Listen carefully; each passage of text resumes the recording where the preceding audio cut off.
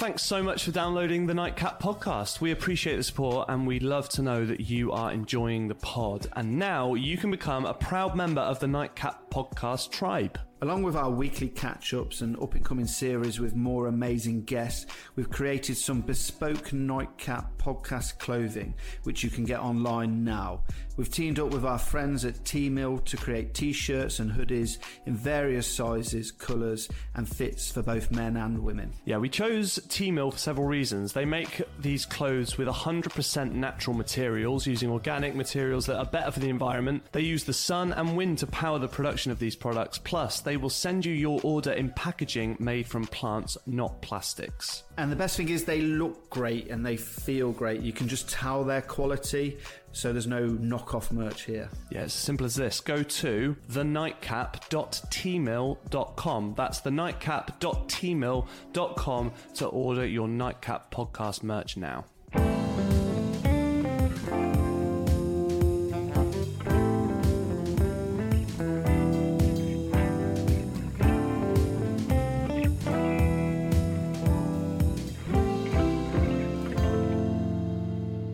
Hello and welcome to the Nightcap. Myself and Paul upstairs at Salt having a coffee and a catch up on Tuesday, the 31st of October. It's Halloween. Happy Halloween. Happy Halloween, yeah, if that's a thing. It's not. It feels weird to say happy. Like Happy Christmas and Yeah. Happy New Year, but Happy Halloween. Yeah, it's for kids. Nah. Yeah. I mean, fair enough if you go to parties and adults get dressed up, but it's for kids, isn't it? It's not a... Yeah, it is for kids. I often hear people just go, "Oh, it's an American thing." Yeah. How often do people say that? It's like, I don't know where that starts and stops, to be honest, but yeah, sure. Yeah, people speak about it as if it's pretty brand new and it's come over from America. Like, it's been around for as long as I've bloody known. I was trick-or-treating as a kid. Yeah, we It's got bigger. Yeah. But, yeah. Did you go on big trick-or-treating rampages as a kid round Cov? A little bit. I don't have a huge memory of it. No.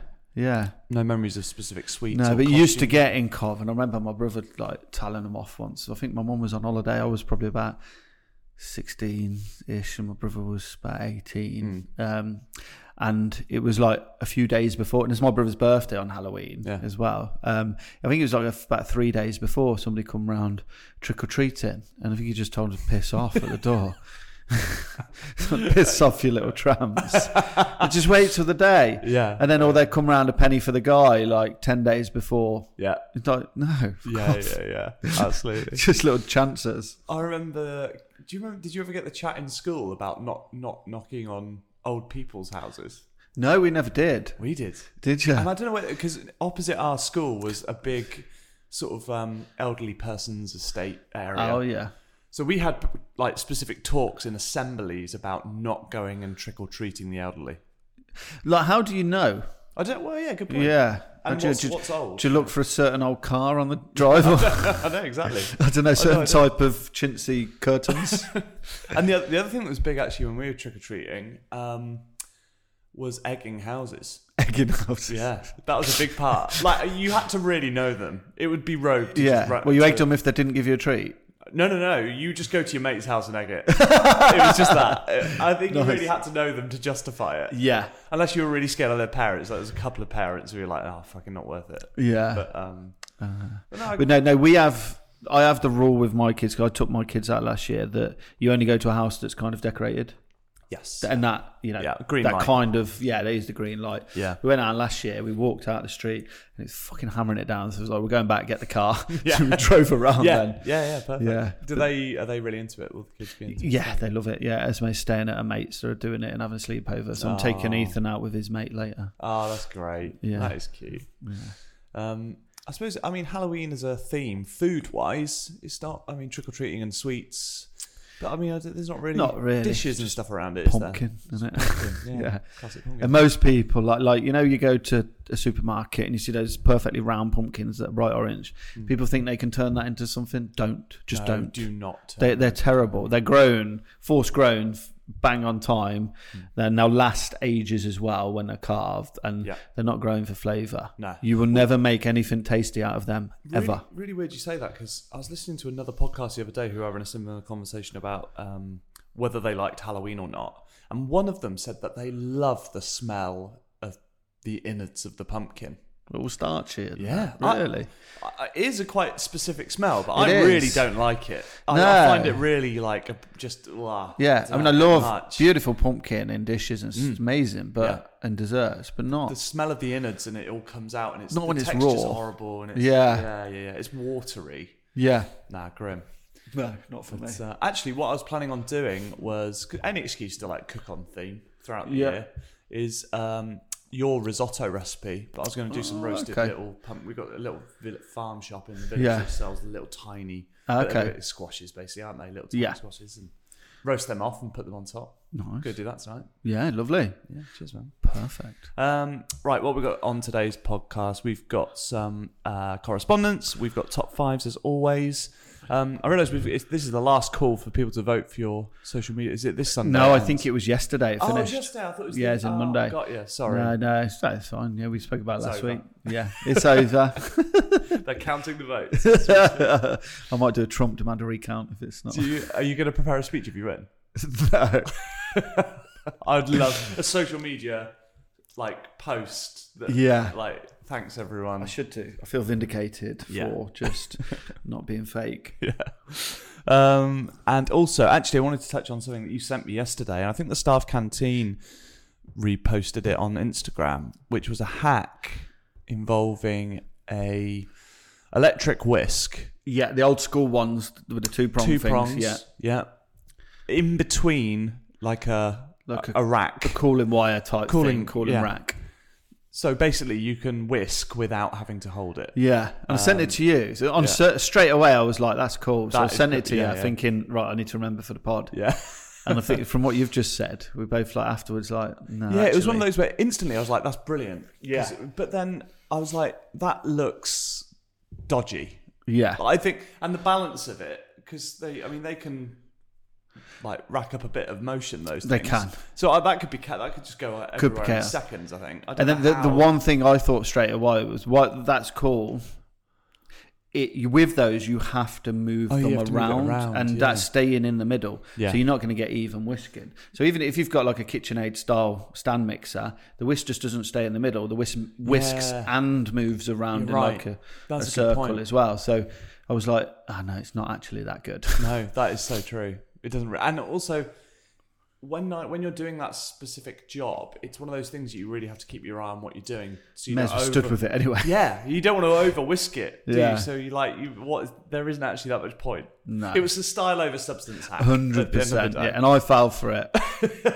And then quickly, as soon as I sent it, I was like, "Oh no, that's not good." Actually, no. What a shame. Also, I want to quickly talk about this because now we've got a physical copy in our hands. I don't know why I picked it up like people can see it. Everyone. The pasta book's here, which is so cool, man. We were just looking for it there, the design of it, the colours of it, all the content you took when you were out travelling around Italy in there. It looks amazing. Yeah, super proud of it. It is, I'll have to say, obviously, it is just the second. It's just another sample one. They don't come till a bit later. Just everyone thinks they're all here. Unfortunately, not yet. I'll have updates soon. But yeah, it is nice. Just I've been through it loads. It's nice, and I'll need to do some more social media with it. But no, super proud of it, and I was happy with your first impression as well. Your first reaction. Oh, amazing! And also, the forward from Gordon. I mean, that is amazing, isn't it? I mean, just arguably the most famous chef in the world. Yeah, arguably. Yeah, he's genuinely one of because chefs who come through younger see Gordon as what he is now, and I tell them that he is genuinely one of the best technical chefs that this country's ever produced. Technically speaking, just a fantastic cook. Yeah, and that gets overlooked because of the TV fame and the celebrity status. And because I was in college in 1998, which was when Boiling Point came out. Yeah, and it's cult now. And I think it's easy if you're this generation coming on, just to be like, oh, is that famous guy off the telly? And not really know. No, oh, he's good, but not how fucking good and how driven he was and how ambitious and what he's got now is because of all of that. Yeah, exactly. It's the classic thing of the red carpet. People don't see. They just see the celebrity and they don't think of the body of work that's come before it. Exactly, yeah. But I was talking to a friend the other day because everyone seems to have been talking about it. The David Beckham documentary on Netflix. Yeah. Have you watched it yet? Yeah, I've watched it. It's so good. Yeah, it's great. I think that there's direct parallels between Gordon and David Beckham. Yeah. Because David Beckham's like several of my friends who I would say are football fans, they've watched it and have said to me, I forgot how good he was at football. Yeah. As if that was like a secondary part of the David Beckham, like his celebrity status, all the off the pitch stuff, the fashion. Oh, no, I've said it for years. He was one of England's greatest ever players. He's underrated because he was so famous on the outside. Yeah. People are like, oh yeah, he was just famous. No, but he was like with a dead ball. Nobody could do what he did back then. Nobody. A few now can, but not many. I think still now, I would rather have him take a free kick for England in the last minute than a lot of players. Now. Yeah, I would have him over that ball. Free kick or like anything, any dead ball or just cross it. He was a phenomenal player and played with his heart on his sleeve. Yeah. Yeah, and it was overlooked at the time because he was so famous, and it's massively overlooked now. Like how 100%. Talented he was. He's easy to dismiss. And I was a United. He was a Galactico. Yeah, exactly. I was a United fan. Been a United fan my whole life. But even I needed that reminder of, oh God, he was really fucking good. And Ferguson wouldn't have kept him if he wasn't. Like, just good point. He dismissed anyone if they just weren't up to it, or if they, weren't quite doing right. He was class. 100%. And some of those key players like Roy Keane, captain at the time, they all said, like, I don't think we'd have won the treble without him. Yeah. Because he was arguably our best player in that season, the greatest season of United's history. And he was our best player. And it was after 98 when he was just annihilated and card. Still hated. God. Yeah, he did. It paralleled to Jordan. It spurred him on when he'd get abused or other players would just mock him and he'd be like, no, I'm turning it on today. Yeah. Can you imagine how many other people would just buckle? I think it was Phil Neville in that just said 99% of footballers would have just caved. Oh, God. That would have been there at the end or the start of a decline. Yeah. Real testament to the sort of the professional, I guess he was. Exactly. But it gets overlooked. And I think there's a lot it's weird because I think they're mates, aren't they? But I think there's a lot of similarities in their worlds. Because they've become, what's the word? Like they're bigger than... Yeah. Bigger than their job, almost. Bigger than their job. Yeah, I can't remember what the phrase is, but they're famous for other things as well. It's easy to overlook. 100%. Or Gordon Ramsay's has become a meme with, the lamb sauce or the idiot sandwich and stuff. It's that's the... I don't know. Is it... Because Gordon... I've never met him, obviously. You have several times, but it's like... Everyone says that he knows what he's doing in those TV shows. Oh, yeah. Like he knows how to get the sound bites. Yeah, he's hamming it up, but I think he's self-aware enough to know he's doing it at the time he's doing it. Do you know what I mean? I don't think he's like a dick and then regrets it. I think he knows he's playing a bit of a character for TV. Yeah, and when he's but it's not too corny. Yeah, I think what I think was quite telling was, do you remember the? Ant and Deck Saturday Night Takeaway? Yeah. They did the hidden camera thing when they try and stitch someone up. Yeah. And they had Gordon on and you think, oh, fuck. Because he's gonna... Yeah. And he was like the nicest, politest... like they really didn't get much out of him from it. And it was like he would have been the ideal candidate in their mind because they've seen him blow a fuse on TV before. Exactly. But I thought that's quite telling that the guy is actually just a very down-to-earth, very good cook. And exactly. But those sound bites, he's thinking of himself. He's clever and witty.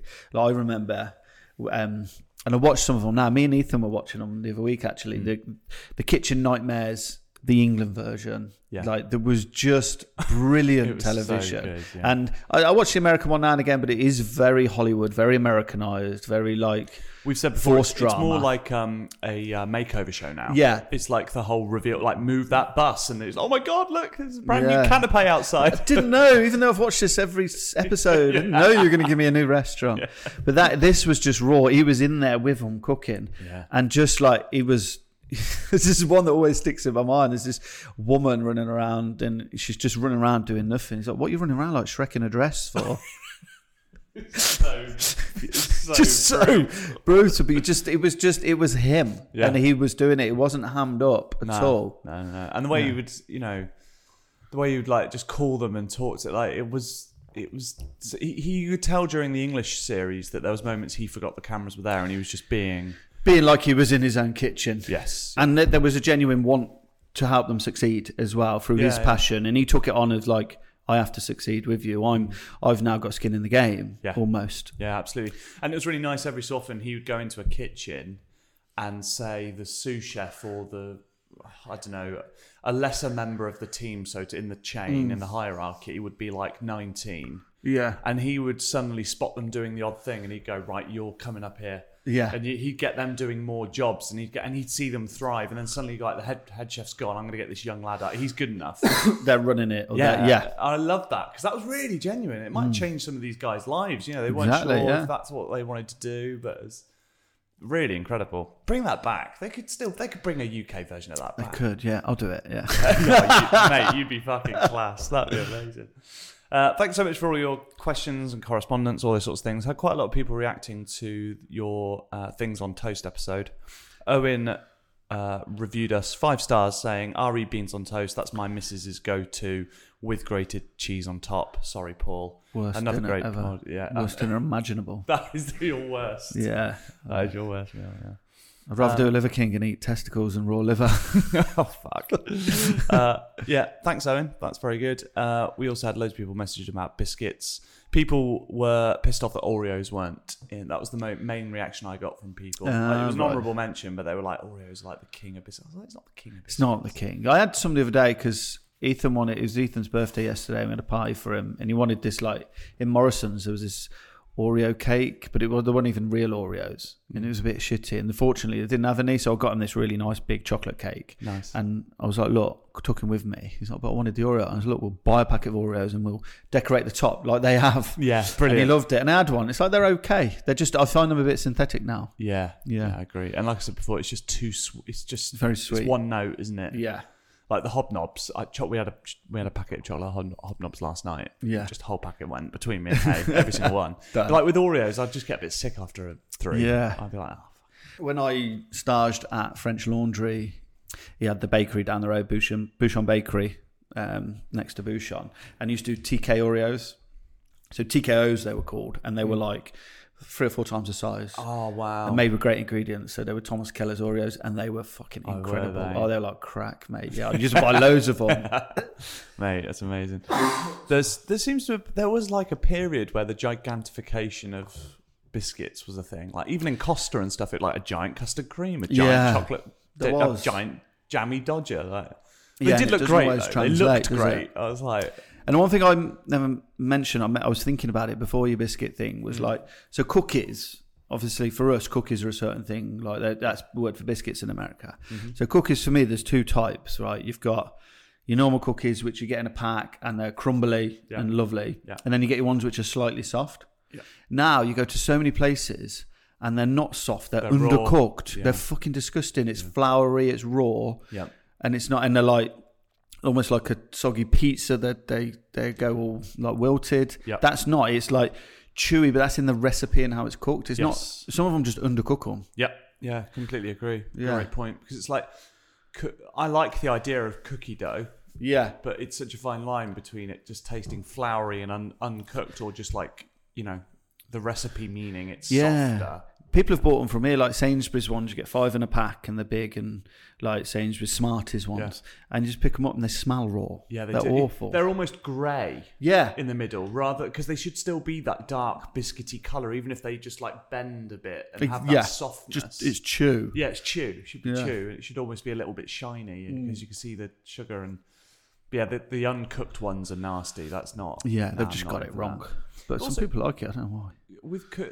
What? It's weird that cookies, because cookies are, for me, they are a chocolate chip. It's always a chocolate chip. Like your Maryland small ones, all biscuity. That's what I picture when you say cookie. Whereas it's mental that in America, every biscuit is called a cookie. Yeah. It's like they would call shortbread some cookie. They call Oreo cookie. No. Oreos are cookie. That's just wrong. What are you on about? That is absolutely wrong. Yeah, 100% wrong. But it's not. That's not even an American. It's just like, well, no. It's like us calling every biscuit a bourbon. Yes. Isn't it? Yeah, exactly. Imagine if I went over there and had a chocolate chip cookie and called it a custard cream. What are you on about? But it's odd. It's a really odd one, that. Yeah. Right, anyway, let's go. Talking of top 5s of previous weeks, let's get on to top 5, shall we? I'm really looking forward to this one. So I tasked Paul with doing his top 5 worst jobs in the kitchen. And it's up to you what you do with it, but I did say like probably cleaning goes off the board. It's got to be like it's doing food. Yeah, exactly. Cleaning can't be in there. It's not a kitchen, cooking job.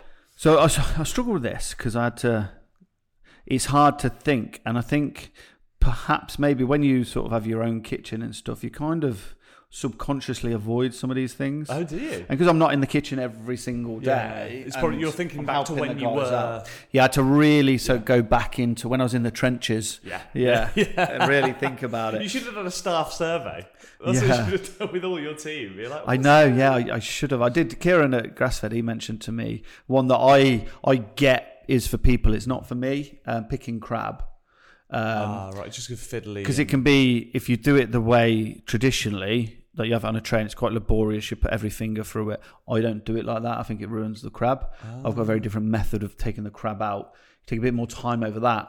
You don't have to pick it. I don't pick it at all. Oh, wow. Yeah. So it's like, that's mute for me. We don't pick crab. Interesting. What do you do without? It's about the way, like, I mean, when I was shown years ago, and you still see people do it now, they've fucking smashed the shit out of it. Yeah. So all you're doing is it's like a submarine. It just implodes. Yes. Yeah. And all the fucking little shards go into it. Yeah. You got to crack it properly, almost like you would a lobster, and then you kind of just pull it and take it off like a glove. Mm-hmm. Clean it, and if you've got it out as a whole claw, there literally cannot be any shell inside.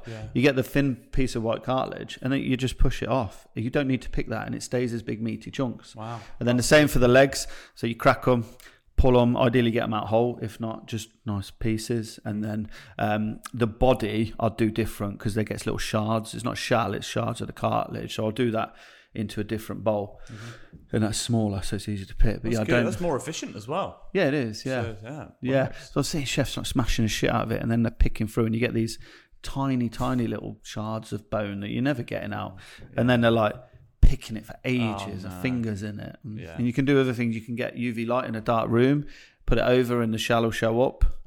So, which is like big chunks will show up. But yeah, if you just take longer doing it. Did you discover that method yourself, or were you shown it? Well, it's not like my method, like other people do it, but it's not something I was ever shown. I was just much more careful with it. Yeah, it's when I was at SAS, like there was a couple of guys who were there, and they weren't very good at it, and a crab got out into the restaurant a couple of times, and Sat was obviously fuming. And that was with them picking it as well on a bench, because your fingers kind of go numb and picking it, and you miss bits, and like Sat would make them go and apologise to the customers. Brilliant. Brutal. But then I was like, I can't have that, so I just took more time, more care over it, and never any shell. Nice. Yeah, simple. So no real honourable mentions. Fine, that's good. Really, no. Just my list, and I've grouped them together with some of them because you could really break this down if you went into it too much. Cool. So number 5, it's like picking herbs and sea veg. It's just annoying. Something here that's not that bad because we do small volumes. When you're in a bigger restaurant, like when I was at Le Manoir and I had to pick herbs and lettuces, it would take forever, and they were tiny little bits, and we'd have 100 for lunch, 100 for dinner, and you might have a 50 function down the back. That is brutal. I can't stand just doing that with time leaves at home. That's just about 5 stems. I'm so impatient with it. Some are perfect. Yeah, some of the stalk comes off. You just fucking rip down, and they all just fuck it, and you're like, that was brilliant. And then others, it's just it rips in half. And it depends how dry the thyme is. If it's a bit older. Yeah, exactly. So the thyme ones, are there specific herbs that you're just like that? They're just any delicate little herbs. It's just, again, I just feel like I'm kind of like, I should be doing something else. I'm wasting my time. Yeah. And it feels like you've been doing it hours, and you look down and your pile of herbs is like tiny. You're like, for fuck's sake. That's a really good one. That's good. Good start.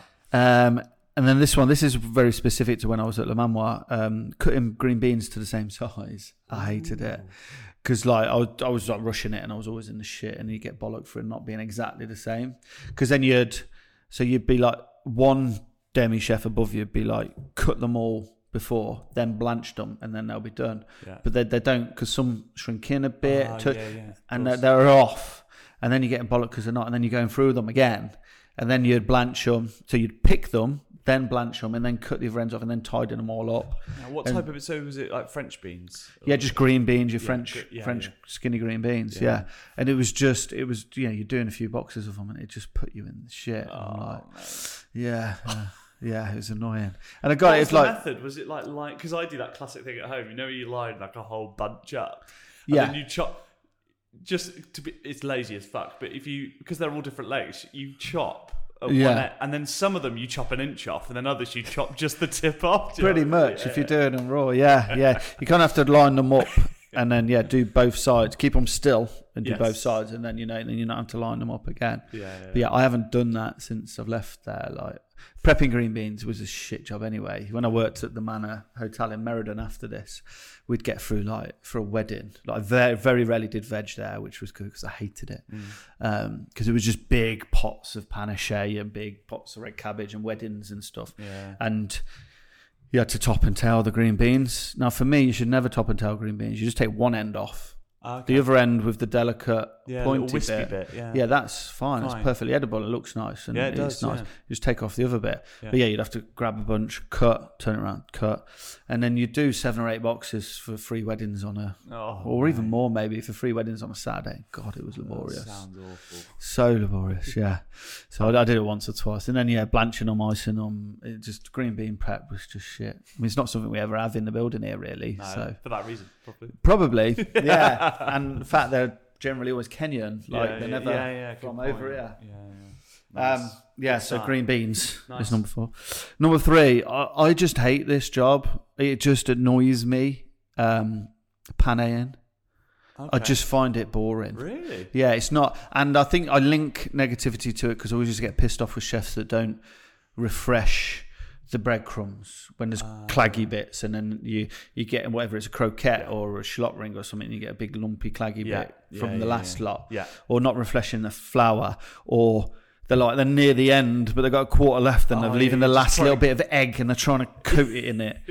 And then the one thing that really, I think this is more it rather than the actual doing of the job, is the way people do it. And when people are in a mess and the fingers have been panade more than the fucking croquettes. Fucking that annoys me. You have a dry hand and a wet hand. That is it. You don't get in a mess. So you have to cross hands over. So you have your flour, egg, and I always put a bit of milk in the egg. Oh. Like most people don't, but put a splash of milk in the egg. It'll loosen it and it won't be as claggy. And you won't get a thicker breadcrumb. Nice. It's always much better. So you have your flour, egg, breadcrumb, right? Yeah. So your right hand, if you're right-handed, is your dry hand. Your left hand is your wet hand, yeah? So you pick up your, whatever it is, your panny, drop it in the flour, toss it around. Then you pick that up and shake it off, drop that in the egg. Move your hand away, do your egg, drain off the excess. Don't just put it in, because again, that's what makes it claggy. Throw that in, and then your right hand is ready on the right side to panne that. Drop it on your tray. Nice. So this hand has only got egg on, and this hand is dry with a bit of flour and breadcrumb on. People just watching, and I've shown them. I'm like, dry hand, wet hand. You set them up. You're in an order. Your ingredient again, left to right, left. Yeah. Then you have your flour. Then you have your egg. Then your breadcrumb. Then your tray for the finished result. Yeah. And they're like. Hands like fish fingers.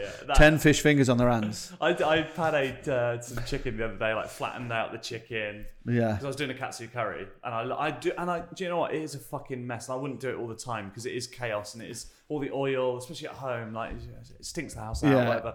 But it is great when you do it, isn't it? It does taste great. It looks great. But it was a fucking mess. Like it was they look like lollipops. Do you know what I mean? Like just the tips were just like perfect spheres of like. Yeah, I know what you mean. I know what you mean. And when you're at home doing it, so at home I'll do chicken for the kids instead of buying chicken nuggets or something, and it feels wasteful because you always need more than you need. That's true. For submersion of really everything, you can't just use if I'm doing chicken nuggets for my 2, it might only be 1 chicken breast. And you can't just use a spoon of flour or half an egg, can you? So it just feels a bit wasteful, but it's fine. Good one, that. Really good. I love the idea that someone's job today is like all of these. There is a world where those 3 jobs could be all today. Picking herbs, doing beans, and exactly. And none of them really bother me them here when I do them here, if I jump in and out the guys, because again, we're not doing it on volume. It's when you do these jobs on volume, I'm like, I'm wasting my life. It's monotonous. I could be doing something else. And the jobs where you're kind of tied to them, especially in pane, and you can't have a few things on the go. Yeah, because you've got wet hand, dry hand. So. Yeah, exactly. So it doesn't feel efficient use of time. No. The next one, so there's 2 that come into this. So this isn't a job a lot of people do. Double podding peas. Double podding peas. Yeah, and then podding broad beans as well. Again, it just feels like a waste of time, and you get such a little result. You're like, like the yield is low. Like you get, I don't know, 5 kilo of broad beans in, not that big, and they're in those lovely quilt cases, and they're all velvety and soft. Velvety, silky beds. So you whip them out, and you blanch them, and then you pop them, and then you end up with 200 grams. Yeah, nothing. It's like exaggeration, quarter but of the size. Yeah. It's just which is fine. It's a result, but double podding of peas, you get a beautiful result. So you take your peas out your pod normally, you blanch them, and all peas have got a skin, and then there's 2 half spheres in there, isn't there? Yeah. So you take that skin off, and you get these 2 half spheres. It's a beautiful, tasty texture result and texture you get from it. Yeah. But you waste a lot of time, and it takes forever. That sounds really picky and finicky. Yeah, I mean? And it's nice when it's peas. Sometimes they're a bit different sizes. You're taking them down, and you dress them up, and they are amazing. Fuck me. That sounds shit. That's the worst job so far. I took it to another level when I did a dinner in Mexico years ago, and I had this pea tartare on with like this raw scallop dish, and I think roasted watermelon or something. Because I had loads of these Mexican guys there ready to help. I was like, right, we're double podding peas, but we're double podding them raw. Fucking hell, their fingers were just like knackered at the end. Because they don't pop. Like peas will pop. Yeah. They just take forever, like when they're blanched, but you're taking the skin off and you get so I didn't want a tartare where you hash it up and you've got skin in there. Yeah. So it was just this pea, and the pea tartare was fucking amazing. Yeah. But yeah, double podding raw peas. I didn't do one of them. Was there an audible in the? Yeah, sort of. They didn't really. They weren't bothered at first. They were kind of enthusiastic at first until they got into it. Yeah. And like, this is English prick making us do this. Yeah, I didn't touch one pea. Apart from I think the one we showed them. I was like, that's easy. I had one that just flew out. I was like, that's easy. That's great. That sounds like the worst one so far. Yeah, it's a good number 2. And the other one, I just don't like this job. So it's so annoying. Even if I'm doing this at home for say just me and the kids, it's just peeling potatoes. Fucking really? So boring. Wow. And I think this is a bit like paneing as well. There's an annoyance from other people with this job, the way people peel potatoes, that annoys me. Okay, go on. And why can't you do it properly? Why can't you just think this is a more efficient way? Yeah. So you've got a potato and people like peel away from them and they just kind of like do that, smash at it. Yeah. I'm like, that's taking you a lot longer and it's inaccurate. You've got no order here. Yeah. Like, there's a way. And again, I've done this since I was a kid. Yeah. Like, I've just known you peel. So you take a potato, you do one all the way around. Yeah. And you've got 2 sides, and you just go down 3 or 4 times, down 3 or 4 times, and it's done. Nice. Not like random stabbing at it, and it's all jagged, and then you've got little bits of skin. Yeah, that's good. It just looks weird when people do that. I think that's part of it. But yeah, I just feel like I'm wasting my life away if I'm stood peeling potatoes. I'm like, I could be doing so many more things. Or at home, I'll do one. Oh God. And we're talking about a couple of minutes peeling fucking 10 potatoes, and I'll do it quick. But I'm like, I don't want to do this. I hate it. Yeah. I'm so bored. And then when you get the odd one that's awkward because there's a big like crevice, so you're fuck it in the bin.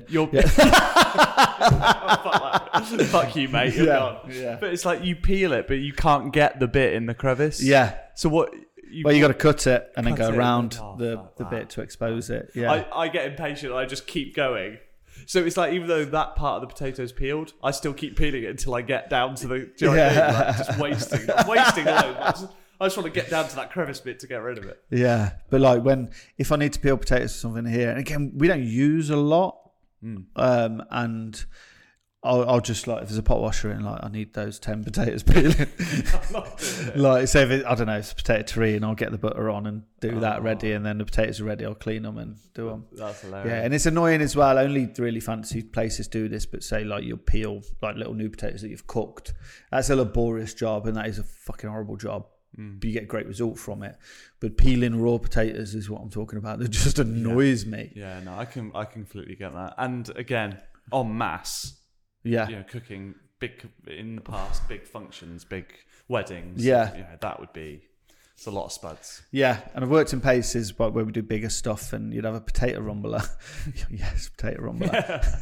Are they good? Do they work? All right, they bash them up a bit. I was going to say. It's okay when you're doing en masse, but they're just ugly, horrible pieces of kit. I'd never have one in the building here. They just look horrible. Yeah, and you don't want it around. No, and if sometimes you'd put a load of potatoes in there, and you'd do it, and you go in the next room, you forget about them. They turn out these massive potatoes turn out like little pebbles. You're like, fuck's sake! Oh, we got this new potatoes now. Yeah, baby new potatoes. Changed it. That's yeah, and I didn't mind when I was when I had my first job. I used to turn potatoes. I don't mind turning things. So, like I got quite good at it. What is that? I don't know what that means. So you essentially, if it's a potato, you use a small knife, and it's like a kind of peeler, but you end up with a perfect barrel shape. And I think it should traditionally be 7 sides. I can't remember. So you end but up there's with a that. bit more of an art to that.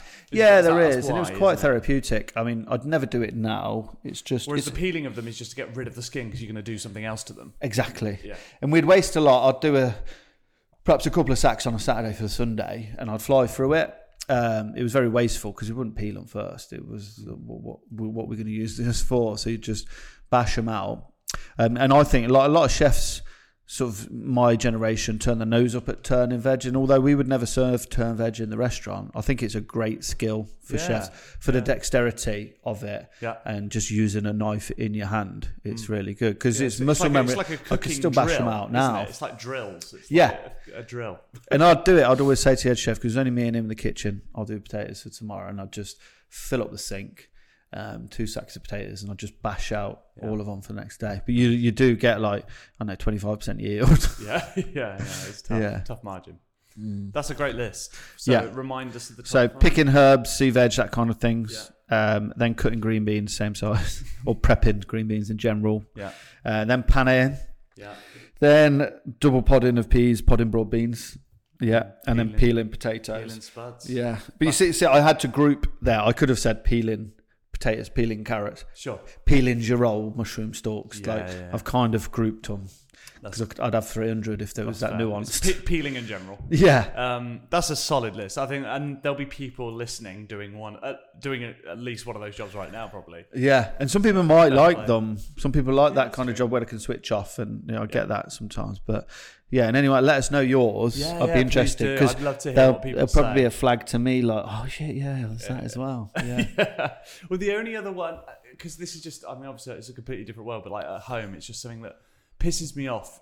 And I don't know what it is, because I don't know if it's the temperature of the egg or whatever, but it bothers me sometimes peeling boiled eggs. Yeah, I nearly put that on there. Because sometimes I don't do much of it. It's so satisfying when, I don't know what, in my mind it's a temperature thing, but you seem to catch them at the perfect moment where you just like rip a bit and then the whole thing just flies off and it's fucking Cascades beautiful. off, yeah. Then other times you're there for fucking ages and it's attached to it, and then you peel a bit of the shell and it just takes the egg with it. Yeah, or you end up with this. What did I do? Mottled like moon. Oh, it's horrible crater to egg. look at. Yeah. Yeah, that's a pissing job, that. And Yeah. then the shell everywhere. Yeah, shell Like everywhere. in the pan or in the bowl or in the... Oh, it's just fucking awful. Generally speaking, if your eggs are like room temperature and you drop them into boiling water, generally speaking, depending on the freshness, they should peel quite easily. Oh, so the some freshness people of the egg. some people put vinegar in. I've never really done that. I think Tom Brown did that as a hack during lockdown for us. I think he did. Yeah. Oh, fuck. I can't remember. That was during lockdown. I think he did. Yeah, maybe.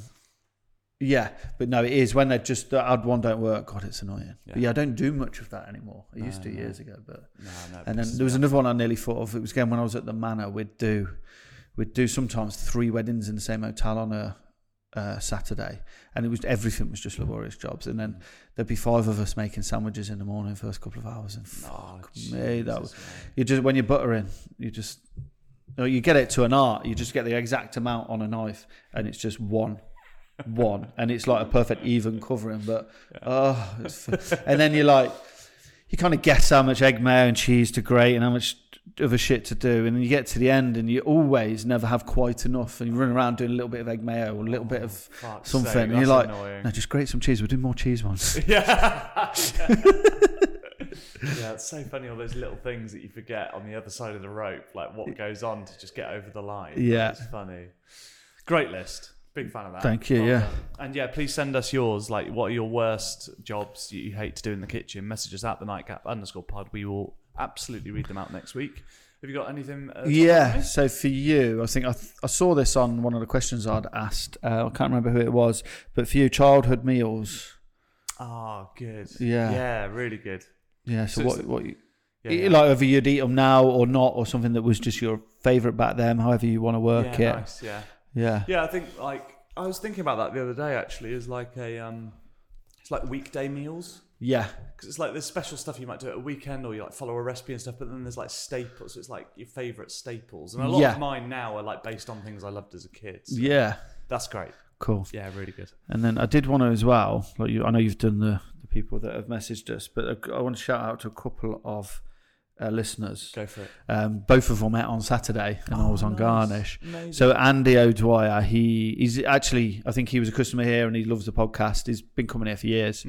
So he was on like table 6, and he actually came to the chef's table, but I wasn't here. Jack looked after him a few weeks back. I was busy. I was on Garnish, and like I haven't done Garnish section in a few years. Like I rarely did it. When I dip in the kitchen, I'll do meat and fish, or I did pastry the other night. Yeah, so it was good fun. Just I was working up front with Gibbo. Yeah. And did it feel novel doing that then? It did. It felt novel because the apprentice was off, and we were one short in the kitchen. So it was me, Dozza, like Laura, and Gibbo. That was it in the kitchen. That's the original three. how we and every time I've dipped back into the kitchen now, it's like because maybe Laura's off or Gibbo's off or someone else is off, but there's someone else there as well. Yeah. That's the first time in years that it's just been us three. Wow. And it was mad. I was Did it like, feel shit. just like easy as hell? Yeah, it just sort of you slip back into it. I was like start because I don't do Garnish. So I know the dishes and stuff, but you don't have that kind of muscle memory. Because even back in the day, I didn't do Garnish. So I was just like, Gibbo, walk me through this, yeah. Make sure my section, just check my section, make sure it's set. Yeah, Harry, he went to Gran Canaria, so he had the Saturday off. So he set me up well, and because I was in London on the Friday, so I couldn't do any prep. I needed this. We were full lunch, full dinner. I needed the section to be ready, apart from a few daily little jobs. Yeah. And yeah, he'd set me up nice and well, but I was just like, Gibbo, what the fuck am I doing? I don't. I mean, I was like, I feel like the new boy. Yeah. But I just said, look, I need to do one of each dish, and then that's it. We're rocking, and it was a good night. But yeah, I was doing lunch service, and then it was about 1 o'clock, and Negroni just arrived on the pass from Kirsty, one of our front of house team, and Negroni arrived. So I was table 6. Fucking yes. Gibbo and Laura were like, he comes back in for one day. One fucking day. I was like, didn't ask for it, did I? That is so good. Didn't ask for really it, just arrived. You a drink. Yes, it was lovely of him. Obviously, you waited until the end of service to consume it. No, I drank it on the pass in full view during service. That's great. I'm at home, it's my house. Yeah.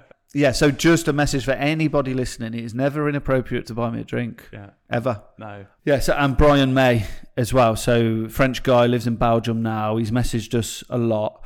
He's been listening since 2019, and he had a table booked, and then it was COVID. So he's come over to see family and that, but they made sure they came here. Oh, that's so he's nice. got family in, I think, Liverpool and Leeds and Cardiff, but they made their first stop here and ate Saturday night. So I had a really good chat with him. Yeah, him and his really partner. Cool. Well, yeah, it's really nice as well that you were on Garnish that day when all those people came in. I know, yeah. Like, winning. And I said to Brian, he was like, I'm surprised you're cooking. I said, well, I'm here a lot, but I'm not always cooking on the pass or whatever. So yeah, I'm just I'm here tonight. That's amazing, mate. Yeah. That's great. Shout out to everyone that's come and eaten here. And we had the first person as well, which is never going to be a thing, at Grass-Fed Friday, Salt Saturday. Wow. And it's never going to be a thing because there's no link. We're like nearly 100 miles away from each other. Yeah. I'm the link, obviously, but different restaurants, different brand, different style. There's no exact tie-in. Mm-hmm. So the Paul Foster double. Yeah, and it was Ashley Walters from Top Boy. Yeah, and it only came from me and him just chatting on Instagram. That's amazing. And he was like, I want to come to your restaurant, and then he said, I want to come to Grass-Fed on the Friday, Salt on the Saturday. And I was like, because I know he's from the London area, I was like, you do know it's Stratford-upon-Avon, not Stratford, London. Not to patronise, but just, he's like, yeah, I've looked into it. Because he lives sort of Kent way, so it's like, we'll go there, and then we'll go there, and make a weekend of it away from the kids. That's so cool. But yeah, lovely guy. Really nice guy. Really nice. That's amazing. that he went through the effort of doing it all on the same weekend as well. Yeah. That's so cool. Yeah, exactly. Oh, bless. But Harry, our apprentice, was gutted because he was off. He loves Top Boy. Yeah, you've said he does. He's 18, and he did, after the series was on very recently, and he was very subtly kind of speaking a bit like it. Oh no. So Dozza and Gibbo, we were just ripping him like, you're from South Warwickshire. Your dad's a policeman. Come on. Oh. So I told Ashley about it as well. I was talking to him about Top Boy. So now you get it a lot, but I said, I do think it's a brilliant piece of work. I said, my apprentice is gutted tonight because he's off on holiday the night you're in. I said, he loves it. I said, we ripped him because he started speaking like it.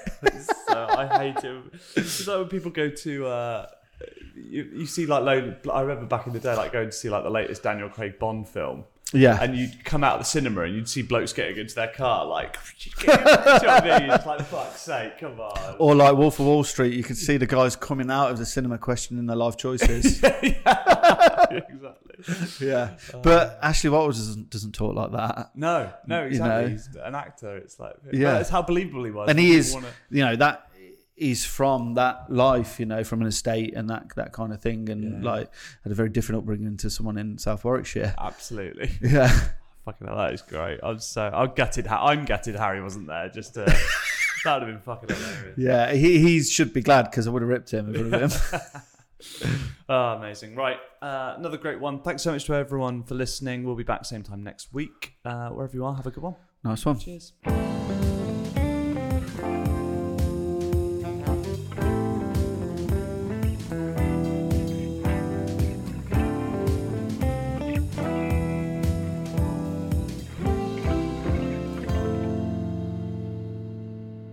Thanks so much for downloading the Nightcap podcast. We appreciate the support and we'd love to know that you are enjoying the pod. And now you can become a proud member of the Nightcap podcast tribe. Along with our weekly catch-ups and up-and-coming series with more amazing guests, we've created some bespoke Nightcap podcast clothing, which you can get online now.